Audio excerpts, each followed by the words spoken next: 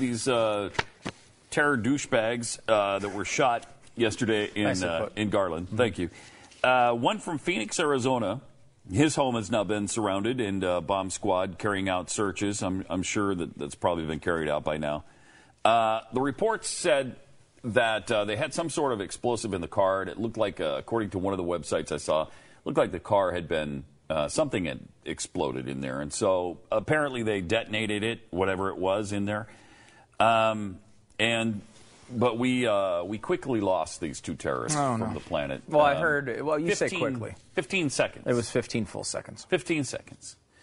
You've got to love and admire the Garland police and the SWAT team that was there, that were sent there just in case anything happened. Something did happen, and they took care of it quickly. I mean, the guys got off a shot and shot the guy in the leg, and then they were put down immediately.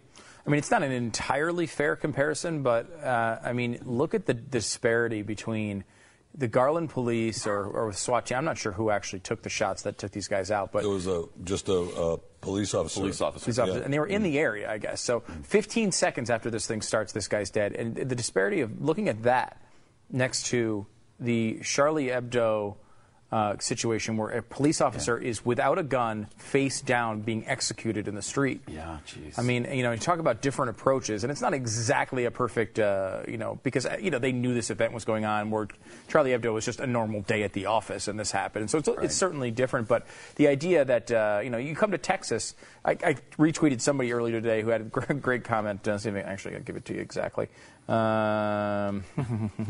Texas is where ISIS wannabes go to get outgunned at an art gallery. Yeah, that's Texas, baby. That's great. That is great.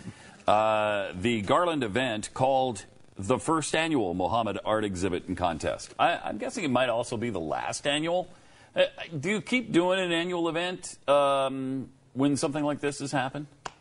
Maybe. I don't know, maybe. I think that they would. Maybe you do. Right? I mean, I think there'd be a lot of security, but this is certainly going to bring attention to their organization. This is the same organization that has put up the controversial subway posters and billboards around America, particularly in the New York area, of very controversial things where they, some of them are, Islamic extremists killed this little boy, and it's a graphic picture. I can't remember exactly. It was something like that, though. It was like a graphic or like really controversial stance on it, which some of them are controversial maybe, but some of them shouldn't be. So they're used to this sort of thing. They're used to being the controversial organization, and obviously this is why they did this. And I would assume they're going to continue to do it. They might do more. I thought it was also interesting that ISIS took credit for this. I mean, it had such a happy ending for Texas and for America that why would you want to claim that event? I mean, they always say at the end of these speeches where they promise blood running in the streets, Allah willing. Apparently, Allah wasn't willing on this one for that to happen, except for your blood.